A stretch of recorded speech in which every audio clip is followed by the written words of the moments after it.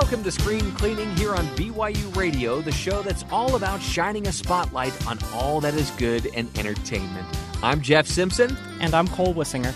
And we are here each and every week to highlight the best movies, TV shows, sports, songs, anything that has to do with entertainment that is good. We leave out all the bad, the gossip, and the hearsay. And we like to focus on things that are going to make you happy and that are going to lift your spirits. And today we've got a great show for you because, a big theme on the show is trying to dig up old content or dig up content that doesn't get enough press and let you know about it so that you can enjoy it as much as we do. And we've got a few different categories of what we're going to call obscure movies here on the show today. And the first one is really the one that sparked this idea, Cole. We're going to have 5 categories, like I said. The first one is the obscure musical. Cole, you've heard me talk about this musical on the show probably many times, right? A couple. Yeah, I'm familiar with it because you have made me familiar with it. Okay, it's been highlighted on our segment Panning for Good, which we'll come up with later on the show today. And by the way, really, this whole show could be seen as an extended version of Panning for Good. Every single week we try to, dig a little deeper to find something that's more obscure for you. And so today we're just expanding it to the entire premise of the program. This is the Panning for Good extended edition where we just talk about a bunch of obscure movies. I like that. Screen Cleaning Panning for Good edition. And we also try to tie Panning for Good into something that's going on in the world right now. And so the reason Bugsy Malone is what launched this idea of obscure films for us today is its director, Alan Parker, passed away this week. Director of Bugsy Malone, Fame, Evita. He had a knack for musical direction. And so Jeff, the fan that he is of Bugsy Malone, wanted to be able to talk about this movie, and it got us thinking about other obscure stuff that we wanted to talk about today. This is a musical from 1976, and it's got some big names in it. Scott Baio, Jodie Foster, and really, this is a film that they starred in as kids. This is a film that kind of has a unique premise to it. Gangster movies are not really unique. They've been around since the beginning of film, but what makes this movie unique is that the adult characters in this film are all played by kids. There's not a single person in this film that is older than 17. And so you have to make some adjustments if you've got kids playing adults, right? So instead of shooting bad guys or good guys, I guess, too, with real guns, you're using what's called a splurge gun that shoots out this pie-like substance, and somehow that makes you die anyway. But then also they can't have kids driving real cars. So they put these old 20s car shells onto basically these bikes. And so you see these kids driving these cars as if they're these really expensive bicycles. And it's so charming. And, beyond that, it might not sound as good to have these kids that are going through puberty singing the songs. And so you also have adults dubbing the voices of the kids. So it looks a little bit strange, but I discovered it as a kid. And it's funny to call it an obscure film, Cole, because when it came out, it was kind of a big deal. Like I said, it had Scott Baio and Jodie Foster, who is really having this blossoming career. She went on to do, at that same year, to do Taxi Driver with, obviously Martin Scorsese. But the whole idea of this film came to pass because the director, Alan Parker, was a big fan of gangster movies. And he had 4 children, and they used to go on these big, long road trips together. And on these road trips, he started telling them the story of a gangster called Bugsy Malone. And they'd ask him questions, and he would make up answers based on the memories that he had watching old movies as a kid. And it was his oldest son who actually came up with the idea of, you should make all of the heroes, all the kids should star in this film. So that's what he did. And when he was casting the movie, he wanted like actual kids who could actually portray bad guys or kids or characters that could misbehave, right? Yeah. So he went into a class and he asked for who's the naughtiest kid that you have in class. And all of the kids unanimously said, it's John Cassisi. And that actor got the role based on that glowing, I guess, recommendation from his classmates. And Scott Baio kind of had a similar experience when he was auditioning. He didn't want to audition. He wanted to go out and play with his friends, but it was raining. And so I guess that put a kibosh on the playing with the friends. So he's like, whatever, I'll go in and audition. And he was in a bad mood and he threw down the script and stormed out of the room. And that is what got him the role in this film. And really the star of the movie, in my opinion, Cole, and you would think I would say Jodie Foster, who is fantastic in the movie, is Paul Williams, the person who came up with the score and the songs. And this is a movie that it got 3 Golden Globe nominations when it came out. Best Picture was one of them. And Paul Williams got an Oscar nomination for the score to the movie. And really, the music is just so catchy, unforgettable. And Paul Williams is one of the many adults that dubs over these kids' voices. Just so charming. That's my pick for obscure musical. And I understand you've got one as well, Cole. There's a fundamental question you have to answer when you're curating a list like this, when you want to, bring to light an underrated thing or an obscure thing, because you have to find something that's actually obscure that people haven't heard of, but you also want to be accessible enough that people can enjoy listening to you talk about these things. And so do you look at movies that only had a certain threshold of box office returns or, movies that were totally snubbed at the award ceremonies? You have to find some way to quantify what is obscure. And I chose to do this through the app Letterboxd. Now, it's an IMDb kind of thing where you can go in and search movies and see who was in the cast and crew. But its main function is to just click, I've watched this movie. And you can look at your profile and see all the movies you've watched. And when you go to a movie, it shows how many other people have said that they have watched it. And it's got a decent enough size user base that when you go to something like Parasite, right, the Best Picture winner of last year, it tells you that 600,000 users have gone in and said, I've watched that. So I looked at my list of movies that I say that I've seen, and I sorted them from the least amount of people that have said that they've seen it. So just the empirically most obscure movie that is on my list. And at the very bottom, it's a bunch of festival movies that I went to go review for my job. And they're not really great obscure movies. They're obscure for a reason. But the studio movie, the biggest release that's at the bottom of my list of other people saying that they have watched on Letterboxd is a 1970s musical also. It is The Man of La Mancha. Oh, yeah.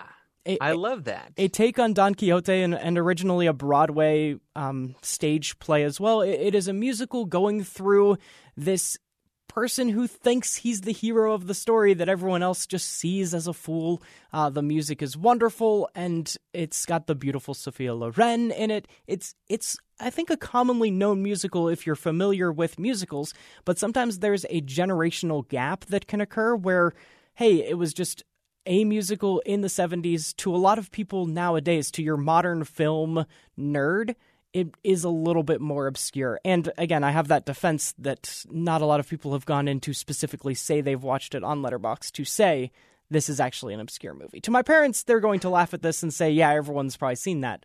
But in my generation, they have not. That's true, Cole. All right. Well, how about a category all about storytelling and, more specifically, potentially unreliable narrators? And we've seen a really good example of this just recently in the film Knives Out, right? Which is not an obscure movie. It made quite a bit of money, and I hope that they actually make the sequel that they say that they're going to make. And I love that in the sequel, Rian Johnson is talking about having Daniel Craig's character, Benoit Blanc, have a different accent, which was kind of funny because that was a kind of a running gag in the movie Knives Out. But the reason Knives Out features unreliable narrators or characters is because there are people that are being interrogated, and they have their own version of how things played out, right? I love the scenes in which you get to see the different members of the family huddling around the grandpa as he's blowing out the candles to his cake. Now, really, there could only be one or two people that do that, but it always changes whoever's telling the story, right? So that's a recent example. And another recent example, just also from last year, an Oscar-nominated film, Joker, very much leans into the unreliableness of who he is. He goes through a delusion for a while of a girlfriend that he may or may not have. It's a very interesting kind of almost thriller kind of an aspect. I mean, I think of Shutter Island, where what is even reality is brought into question because of who we are tracking through the story. The unreliable narrator is a fascinating trope for you to use, and it's different the way the different genres can utilize it. Yeah, and one of my favorite examples of storytelling in movies, and also somebody that is unreliable, the two sometimes go hand in hand, right? I mean, storytelling, and if you want a great example of storytelling, you need to listen to Sam Payne on the Appleseed, which you can hear daily on BYU Radio, either on 107.9 or on the podcast. You would just Google the Appleseed podcast. And storytelling, the art of storytelling, is interesting because it kind of lends itself to stretching the truth and making the experience bigger than it actually was. And then we're also relying on information that is decades old, right? And so not necessarily you're trying to lie, but just your memory may be a little foggy, right? So one of my favorite examples of that is the Tim Burton directed film Big Fish, where there's this strained relationship between a father and son, partially due to the fact that this father insists on, living through these stories that may or may not be true, and they're too tall to be true. But the way that it's presented and the production design and the characters that show up in the film are really quite charming. And it's just a good story about a father and a son reconciling. So But Big surely Fish is one of my... Oh, go ahead. Surely a Tim Burton movie isn't the obscure one that we're talking about today, though, right? Oh, no. My pick for an obscure storytelling, unreliable narrator would be a 1988 film directed by Terry Gilliam. Now, you may be familiar with Terry Gilliam's work as one of the members of the comedy troupe Monty Python. And it has this knack for surrounding himself with people that are in his comedy troupe, in his movies anyway, but also people that are just big fans of his, right? There's a cameo in this film from, of all people, Sting. And the only reason that he has a cameo in the film is because he happened to be Terry Gilliam's neighbor at the time. And I can only imagine that Robin Williams was a friend of Terry Gilliam, because when the budget went way over, they turned to Robin Williams, who did this movie without being paid, and he was uncredited, but he plays kind of a big role in the film. But I think it was all made up later on, 3 years later, when Robin Williams starred in Terry Gilliam's Fisher King, and he got nominated for an Oscar. So I think that makes up for it a little bit. This is Uma Thurman's first acting job, and it featured, as I said, one of his Monty Python cohorts, Eric Idle, who, if you need a reference for who Eric Idle is, if you're a fan of Monty Python and the Holy Grail, and if you're not, why not? He played Sir Robin, who the coward. Brave Sir Robin ran away, bravely ran away. That's Eric Idle. The musical category was the last one, Jeff. We're good. Yeah.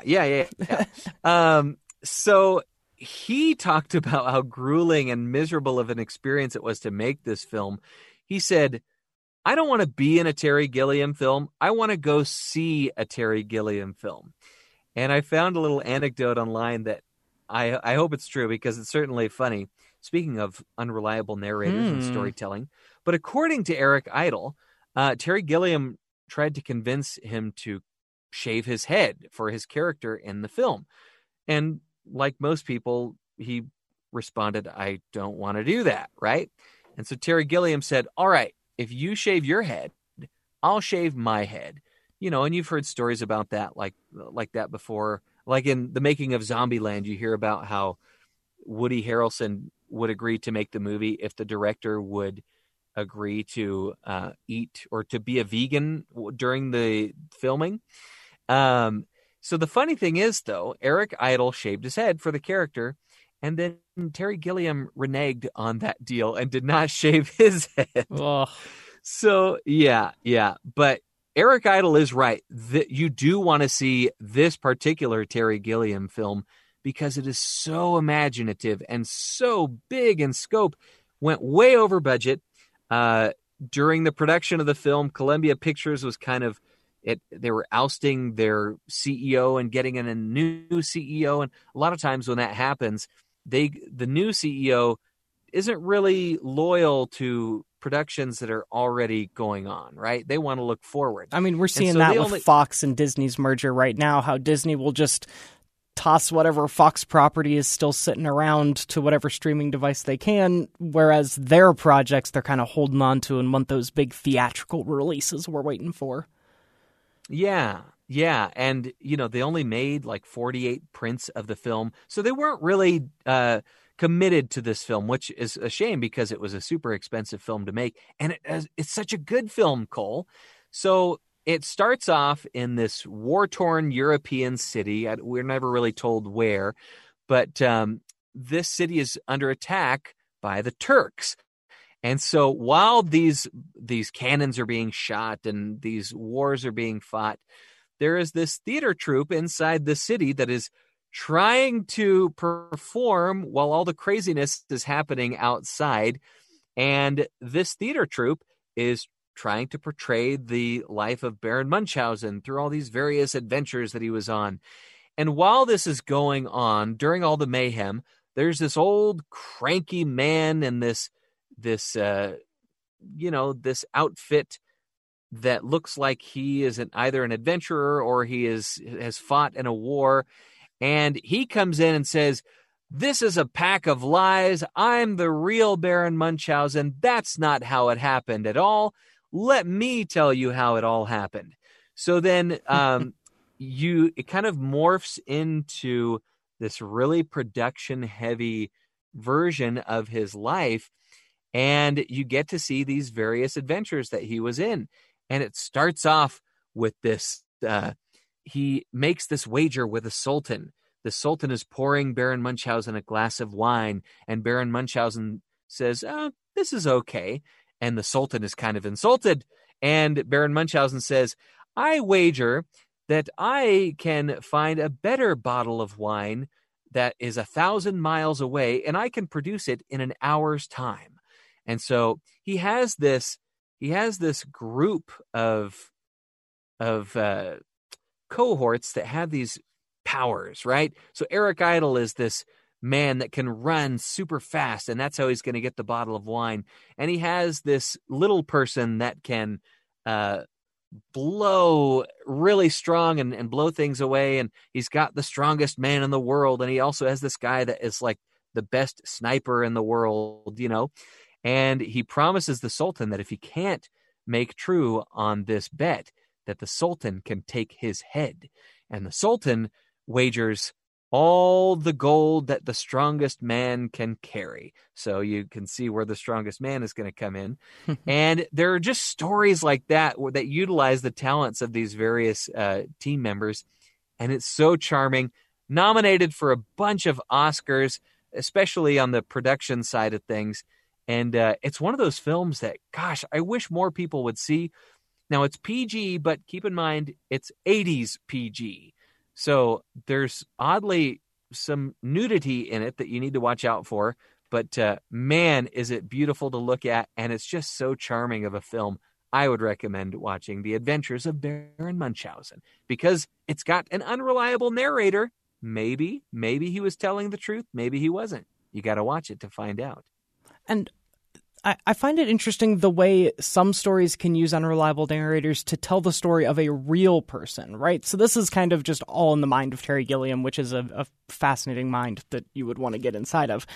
But there's a few other movies that we've seen come out recently that take real life stories and paint them from the perspective of certain of the characters that may or may not be reliable, right? So I, Tonya was a big budget and Oscar-nominated example of that back in 2017, and there were a couple others that kind of came out just to streaming, like A Futile and Stupid Gesture or The Laundromat recently, that just kind of bend what's actually going on. But I think the coolest way that this has ever been done was from 2018's American Animals. It kind of paints itself as a documentary where it actually has the real kids that took part in this little crime heist. The plot is a pretty simple one. It's just these college kids that are looking for a little extra spending money, and they realize that there's a lot of really valuable books in their special collections part of their library on campus, and so one of the kids has like library access, and so they figure, oh, this might be an easy steal and sell, and it's a real little crime thing that happened to these kids, and it kind of caught the country up for a second. But the way they tell the story is through having those actual kids that were part of the heist appear in documentary style. But then when we have flashbacks, a lot of documentaries try to dramatize a little bit. But in these flashbacks, they're actually portrayed by actors, and they lean heavy into the dramatization of their story. One of the fellows played by Evan Peters, fantastic, and Blake Jenner, and those kids, the fictionalized versions, having their interactions drive the whole story. I think it's fascinating, the way they chose to do this, and I've never quite seen that done before, and that's why I want to mention it as a great obscure film. It's interesting also to kind of consider why it is that some films end up obscure, right? This is a recent one. It was kind of on people's mind. It was at Sundance. It also had some awards acclaim, and yet it still kind of slipped through the cracks. You mentioned the production companies changing for Baron Munchausen. For American Animals, after Sundance, it was bought up by a certain production company that you and I are very familiar with the name of. Ever heard of MoviePass, Jeff? Don't say it, Cole. Yeah. MoviePass is the Ventures. The name that we should never mention ever again. They were the ones that bought American Animals. They distributed this movie. That was one of their only distribution projects because they were just trying to figure things out. And American Animals, a really great movie, was a casualty of them not really knowing what they were doing. It reminds me kind of the sixth season of Community, one of my favorite sitcoms of all time. We wanted 6 seasons in a movie, and we finally got a 6th season, but it was just kind of the experiment, the pet project of Yahoo Screen that doesn't exist anymore, and it became a casualty of just someone that doesn't know what they're doing, throwing money at something because they hope that it'll work, and then it doesn't. And so now we just get to talk about it as an obscure thing that slipped through the cracks. All right, Cole. Well, we're going to take a quick break, but when we come back, I'm going to mention a film that I doubt Cole has seen, which is surprising because it's a horror movie and it is obscure to be sure. And I will mention what it is when we return here on Screen Cleaning.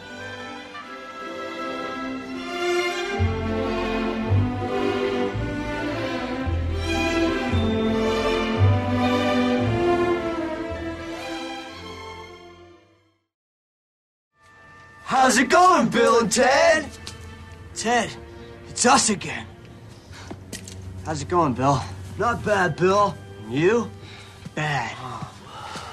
We came to help you guys in your most unfortunate situation. Yeah.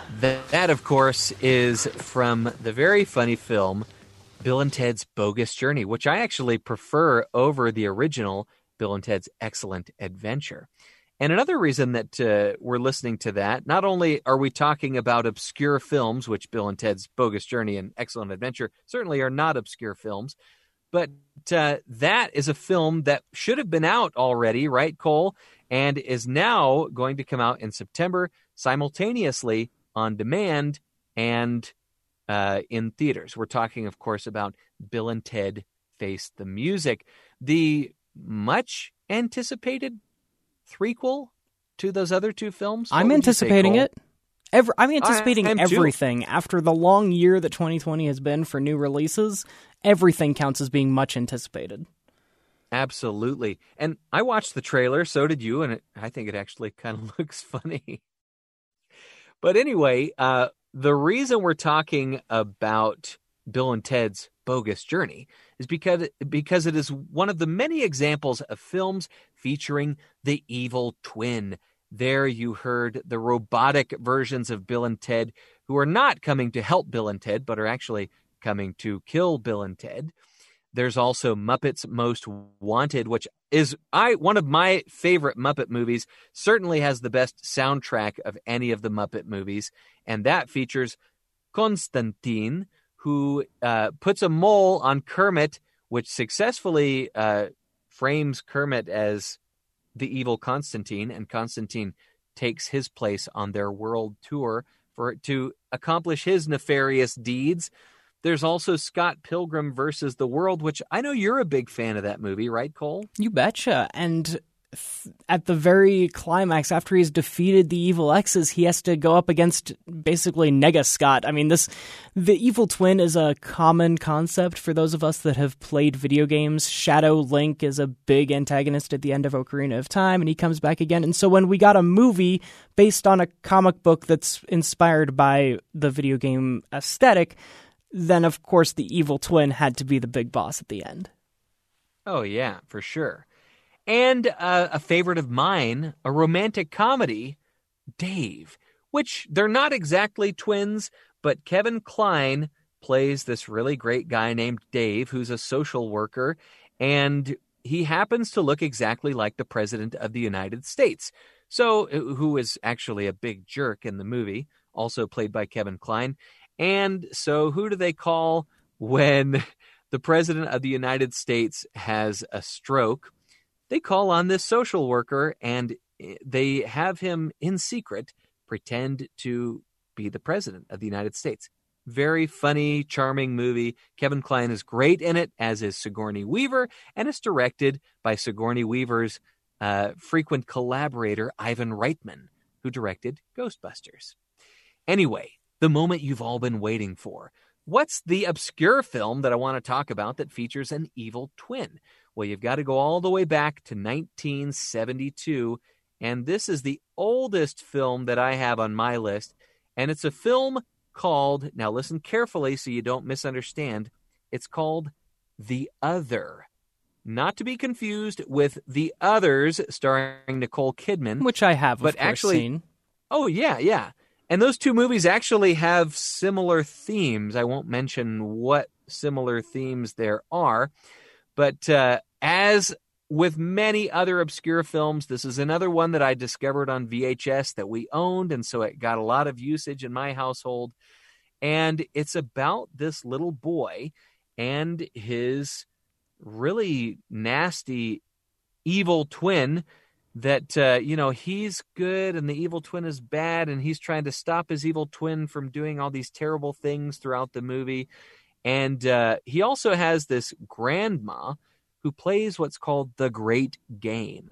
And this is something where they can transfer their conscious mind to other beings. So, for instance, by sitting and concentrating, he can transfer his thoughts and his perspective to, let's say, a crow that's flying overhead.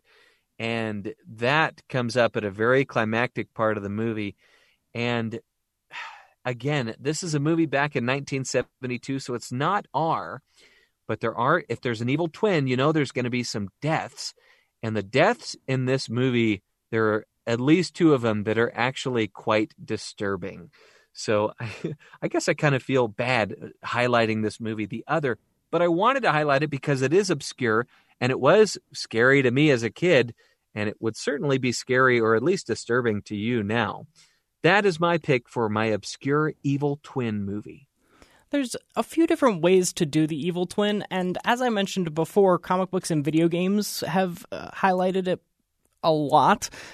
often whenever I'm referring to an evil twin, I'll just call them the Bizarro version of it. And the reason we do that is because of Superman and Bizarro World, where he goes up against basically the evil version of himself with a backwards S on his chest. But Bizarro, although not featured in any movies yet, has been heavily featured in television shows. He was in The Challenge of the Super Friends, and of course in my favorite Bruce Timm produced Justice League cartoon of the early 2000s, and so that's not quite obscure enough. If I'm going for an obscure comic book team, it would be the Masters of Evil that the Avengers go up against. People think they know everything about Marvel nowadays because there's been 23 different movies, and so it's tough to find something that's still obscure to your modern movie audience.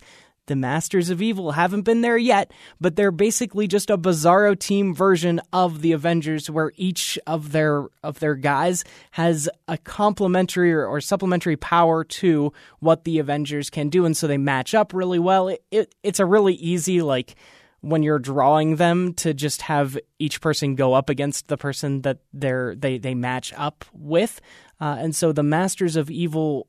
It's an easy trope to use in comics, and that's one, and it's a team that we haven't seen yet. If you're listening to this podcast 10 years from now and every single Marvel story that's ever been written has been turned into a movie including the Masters of Evil, they're probably not obscure anymore, but remember, in 2020, they were. Anything comic books is going to be obscure to me, Cole, and I don't say that to disparage comic books, but it's not something that I ever got into, but I've kind of always wanted to. Oh, the books themselves are fantastic, and you get so much more of the backstory. You can only tell so much of a character in nowadays movies are stretched 3 hours for an Avengers Endgame, but you can still only get so much of a character out of a 3-hour movie, whereas these monthly issue comic books can really draw a story out, and you get to know what's going on. It's still a great medium to get into, especially considering that everyone is familiar. They're not that obscure anymore because everyone knows the characters from the big budget movies. Now, Cole, if you're looking at this list of movies that I'm sharing with you, one could easily argue these aren't obscure movies. These are just movies that have a lot of nostalgia for you, right? That may be true, but I mean, had you ever heard of the film The Other?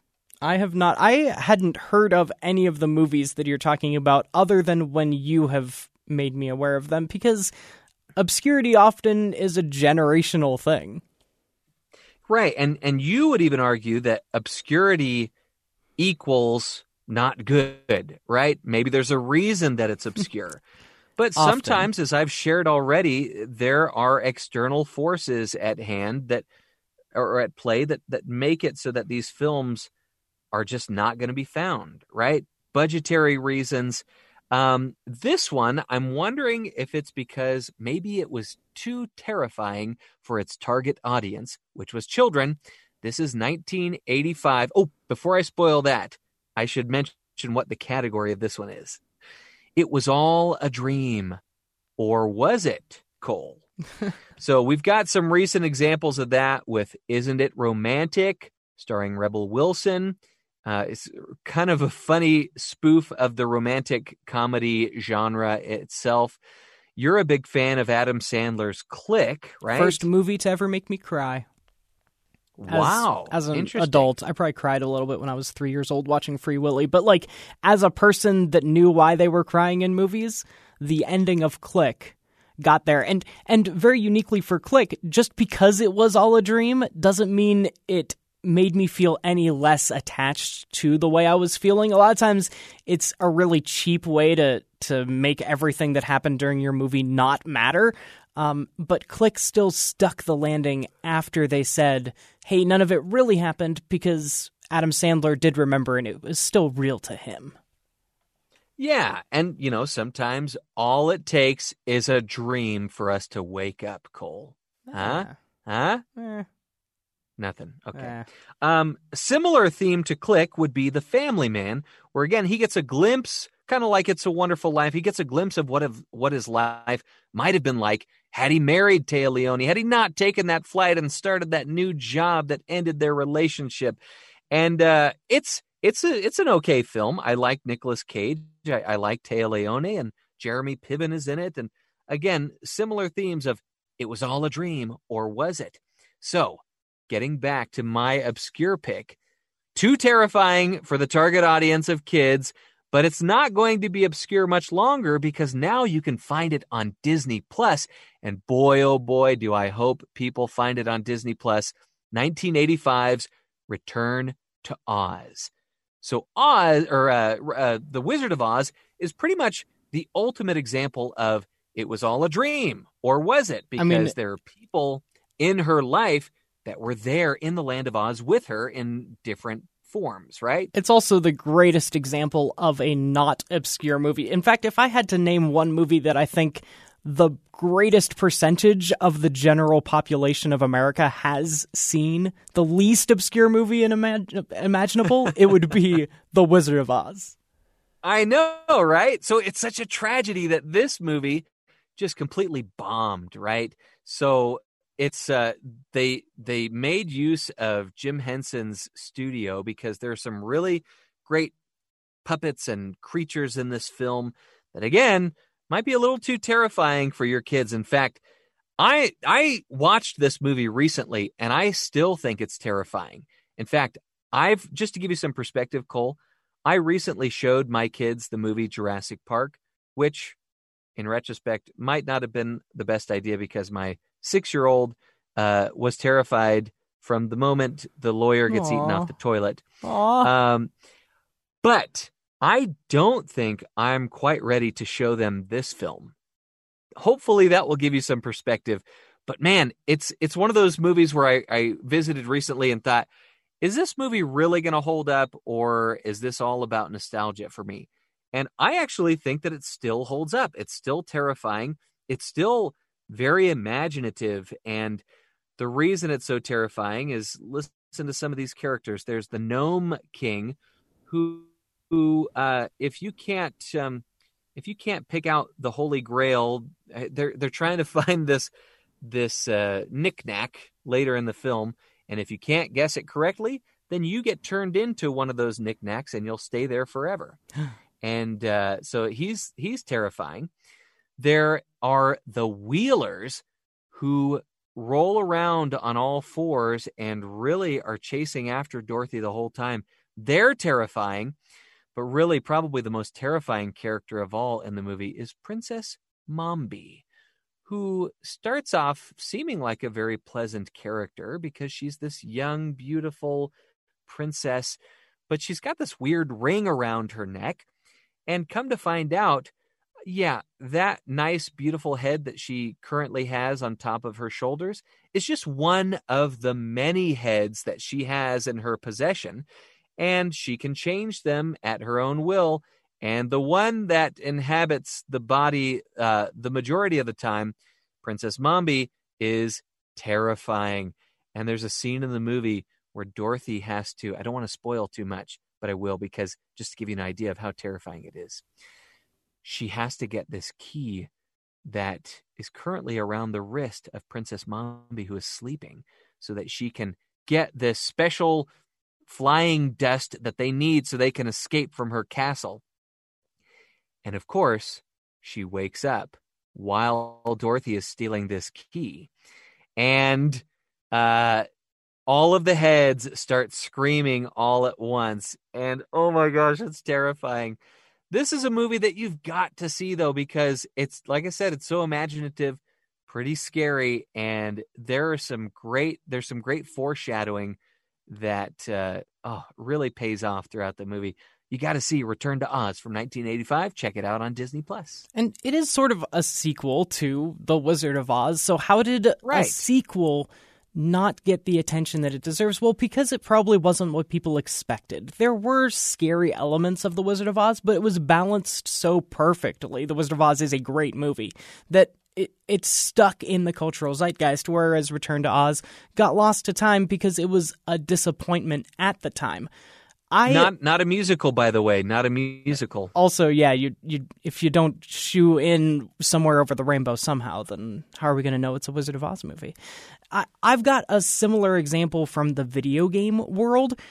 Super Mario Brothers is truly the least obscure video game that has ever been made, but the original Super Mario Brothers 2 at the time was a disappointment and now has been kind of lost to time. Even though, and this is another example of generational obscurity, anyone that was alive at the time of the original Nintendo Entertainment System remembers Super Mario Brothers 2, either as a disappointment or some weird kind of fever dream that was so weird and so different from the original. But kids nowadays, as we're 30 some odd Mario titles away from that original Super Mario 2, it is obscure to them. And a big part of the ending, right? So the whole game mechanic of Super Mario is you just, start from the left, go to the right, jump on top of Goombas. Super Mario 2 was entirely different. You got 4 different characters. There's Mario, Luigi, Toad, and Princess Peach. They each had different different superpowers that they had, different reasons why you would pick that character. Mario was very even. Luigi could jump a little bit higher and slid around. Peach had her little parasail. And so these are elements that have been continued on in the Mario franchise. The first time we saw Shy Guys were in Super Mario 2. But at the time, it was just so radically different from the first one that people were disappointed by it. And oh, by the way, at the very end of the game, when you beat it, it turns out it was all a dream. Mario is waking up because they had to find an excuse for why it was so different. The reason behind the scenes was they took an existing Japanese game, Doki Doki Panic, and just kind of did what video games do often, and they kind of replaced the skins, right? There were these characters that already existed in that game, and they said, oh, we'll just put Mario on this one, Luigi on this one, etc., etc.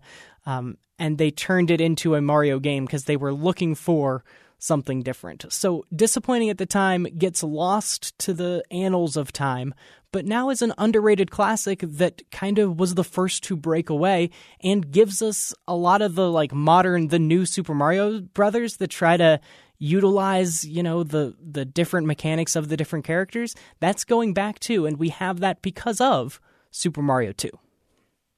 Cole, now you're speaking more my language because I actually own that game, albeit not in the original Nintendo format, but as part of Super Mario All-Stars on the Super Nintendo. Mm-hmm. But let it be known, I also own the NES system with the original Super Mario Brothers. So, yeah, you're speaking my language. I didn't know it was all just a dream, though. Thanks. Now I don't have to pass the game anymore. Obviously, Jeff has never beaten Super Mario 2. And there was also Super Mario The Lost Levels, which looks more like the original Super Mario Brothers and was in Japan released as Super Mario 2. Well, Cole, for this last category, this is a genre that I know. It's an entire genre that is near and dear to your heart, the time travel genre. We could certainly talk about Harry Potter and the Prisoner of Azkaban because there's an element of time travel. That's the first time travel movie. Jeff, Back to the Future, Planet of the Apes, so many great, the Terminator franchise. Yeah. There's all kinds of time travel movies. Those are the obvious choices, and I wanted to mention Harry Potter because we're sitting on Harry Potter's birthday now. Happy birthday. That's what my family's going to be doing this weekend. There's Star Trek was one of the most enjoyable times I've ever had at the movie theater from 2009.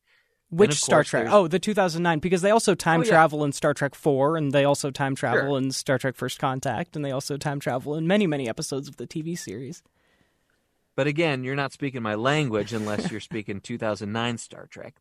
Bill and Ted's Excellent Adventure, of course, right? Mentioned that one. The movie that I want to mention, though, is probably the least obscure movie that I've shared today. And it's a movie from 1981, and it's another one of Terry Gilliam's films. So it's called Time Bandits, and it's really, in my opinion, Terry Gilliam's version of The Wizard of Oz, because it also has an element of, was it a dream or was it not a dream? And it starts off in a really cool way because there's a little bit of foreshadowing where you see there's this little boy that has all of these different toys on the floor of his room that really play a theme later on in the movie. And just like with some of Terry Gilliam's other films, you have to surround yourself with some of your cohorts, right? So there are some wonderful cameos from John Cleese, who shows up as Robin Hood. Michael Palin and Shelley Duvall are kind of this doomed couple that he always seems to have some sort of bodily problem that is preventing them from getting together. And they're always kind of ambiguous as to what they are. They never spell out what they are. And then Sean Connery has a cameo in this film, and it stars this team of little people that were part of the team that created the universe, right? Along with the Supreme Being, of course. And the idea that the premise is that 7 days was not enough time to complete the entire universe. And so there exist all of these holes throughout the universe through which these little people can travel to different times. And they use this ability to steal things from all of these different time periods, right? Hence the name Time Bandits. And so they're on the run from the Supreme Being. They're on the run from this character named Evil Genius, who wants to steal their map so that he can use it for his own purposes. And it is, again, you can't watch this movie without thinking about The Wizard of Oz.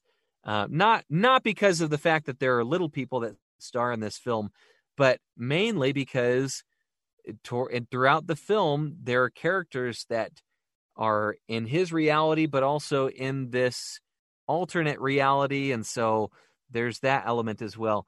It is a funny script, funny idea, and it's really quite entertaining. You've got to check out Time Bandits. But again, compared to all these other films, that's the one that you're most likely to have heard of and or seen.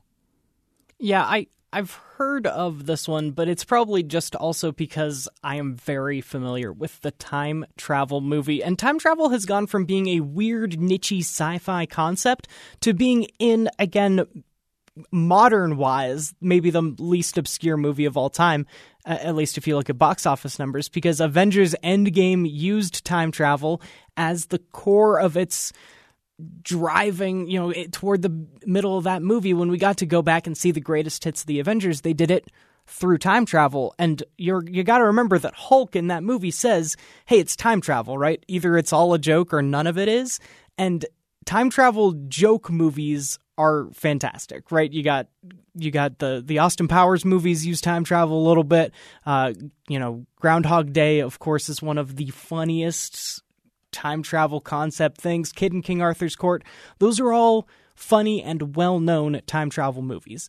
But for my money, the best time travel movie is also the only one that takes it entirely seriously. And this is, in my opinion, my favorite obscure movie. Like if you had a little graph and on one axis, speaking of being a nerd, right? On one axis you had movies that I like, and on the other you have most obscure to people. The one that utilizes both, the one that's going to go the furthest up on both sides, is the 2004 film Primer. This was a very, very low budget and very serious look at time travel that tells the story of these two guys that are scientists that just in the course of doing experiments on gravity and trying to, come up with ways to make an invention and basically make money, they stumble upon time travel. And it's not the kind of time travel that takes you back and gets you to, hang out with Socrates and do your little history project. Like, this is the kind of time travel where you set up this box where inside of it, some science is happening to where it's bending the way we perceive time. And so in order to travel through time, you have to start the machine. You can never go back further than where your machine is set up and started. And it takes time in order to time travel, right? If you want to go back in time 6 hours, you need to be sitting in that box for what feels like to you 6 hours.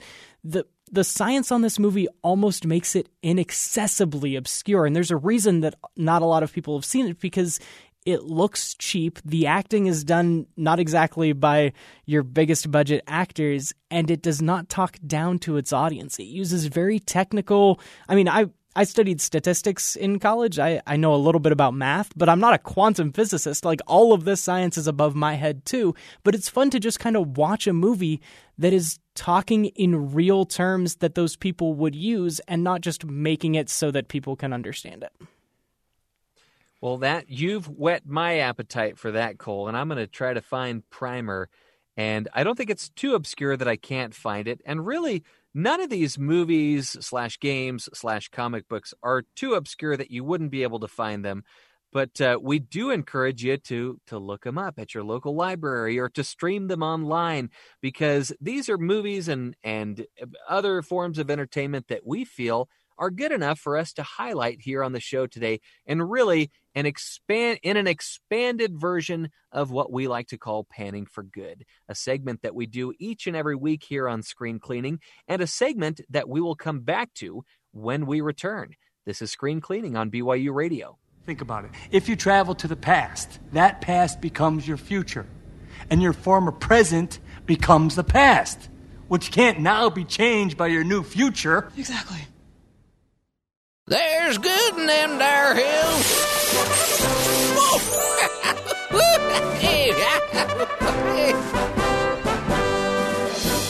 Welcome back into Screen Cleaning, this special Panning for Good themed episode of Screen Cleaning. We've been trying to find the obscure and find the good amongst the movies that we've been talking about already, and now it's that time of the show where we always look a little deeper and tell you what's been going on in the world. And today, it's definitely going to take some panning because, Jeff, you and I might be the only two people left on the planet that still have a Quibi subscription, but there was a really cool thing to come out on Quibi this past week, and we want to highlight it, and you can check it out on YouTube as well.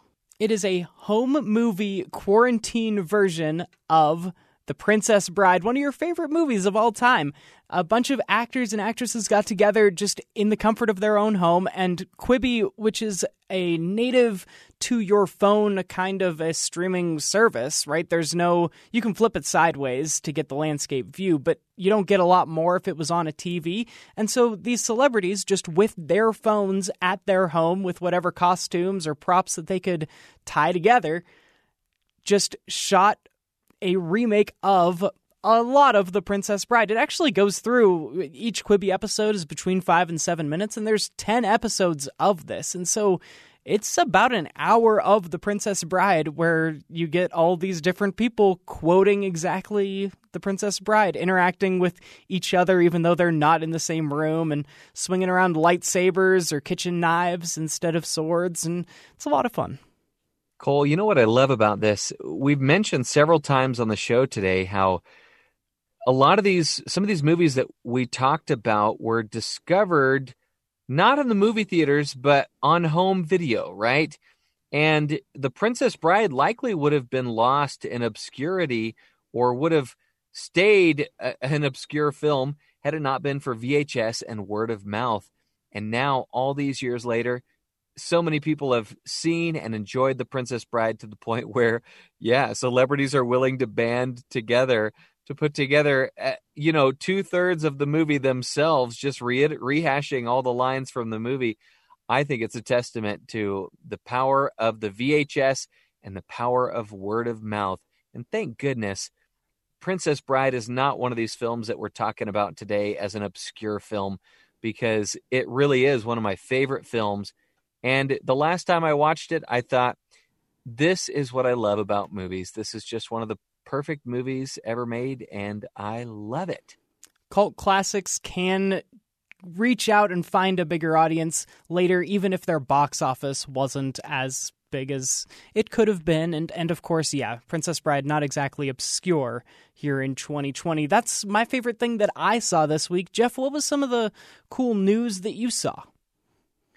I saw a couple of cool trailers.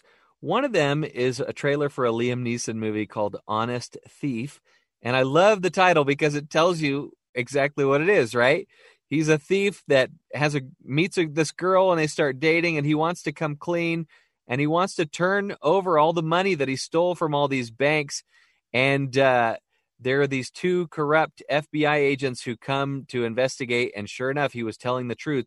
And they decide, well, maybe we should just steal the money. And so it's Liam Neeson going after these guys because in the process of all this, they kill another FBI agent to cover their tracks. And it looks like everything you hope a Liam Neeson movie would be these days. And then also, I was surprised. I didn't even know this was a thing or that it was being made. Brendan Gleeson, Mad-Eye Moody, or Knuckles McGinty from one of our favorite movies, Paddington 2. Mm-hmm. He is going to play Donald Trump in a miniseries that's based on James Comey's book, A Higher Loyalty. And it's described as a behind-the-headlines account of the historically turbulent events surrounding the 2016 presidential election and its aftermath, which divided a nation. And he's actually quite good in the little snippet of a trailer that I got, so that might be really interesting. I think I sniff an Emmy nomination there. The last thing that I saw that we can look forward to, Onward was one of the last movies we got before theaters shut down. Soul has been postponed, but we do know that there will be another Pixar movie on the horizon. We got our first look at Luca, their newest arrival sometime for 2021-22. Well, that's exciting. And Cole, I've had such a great time talking about some of these more obscure films and really doing a whole episode of Panning for Good, because these are all movies that we ought to check out. And, you know, the portions of the movies that maybe a little more questionable, we tried to highlight those too so that you could be aware as a parent. But we are here each and every week on BYU Radio to give you the very best in entertainment. And we do it as part of our show, Screen Cleaning. I'm Jeff Simpson. And I'm Cole Wissinger. And we'll see you next week.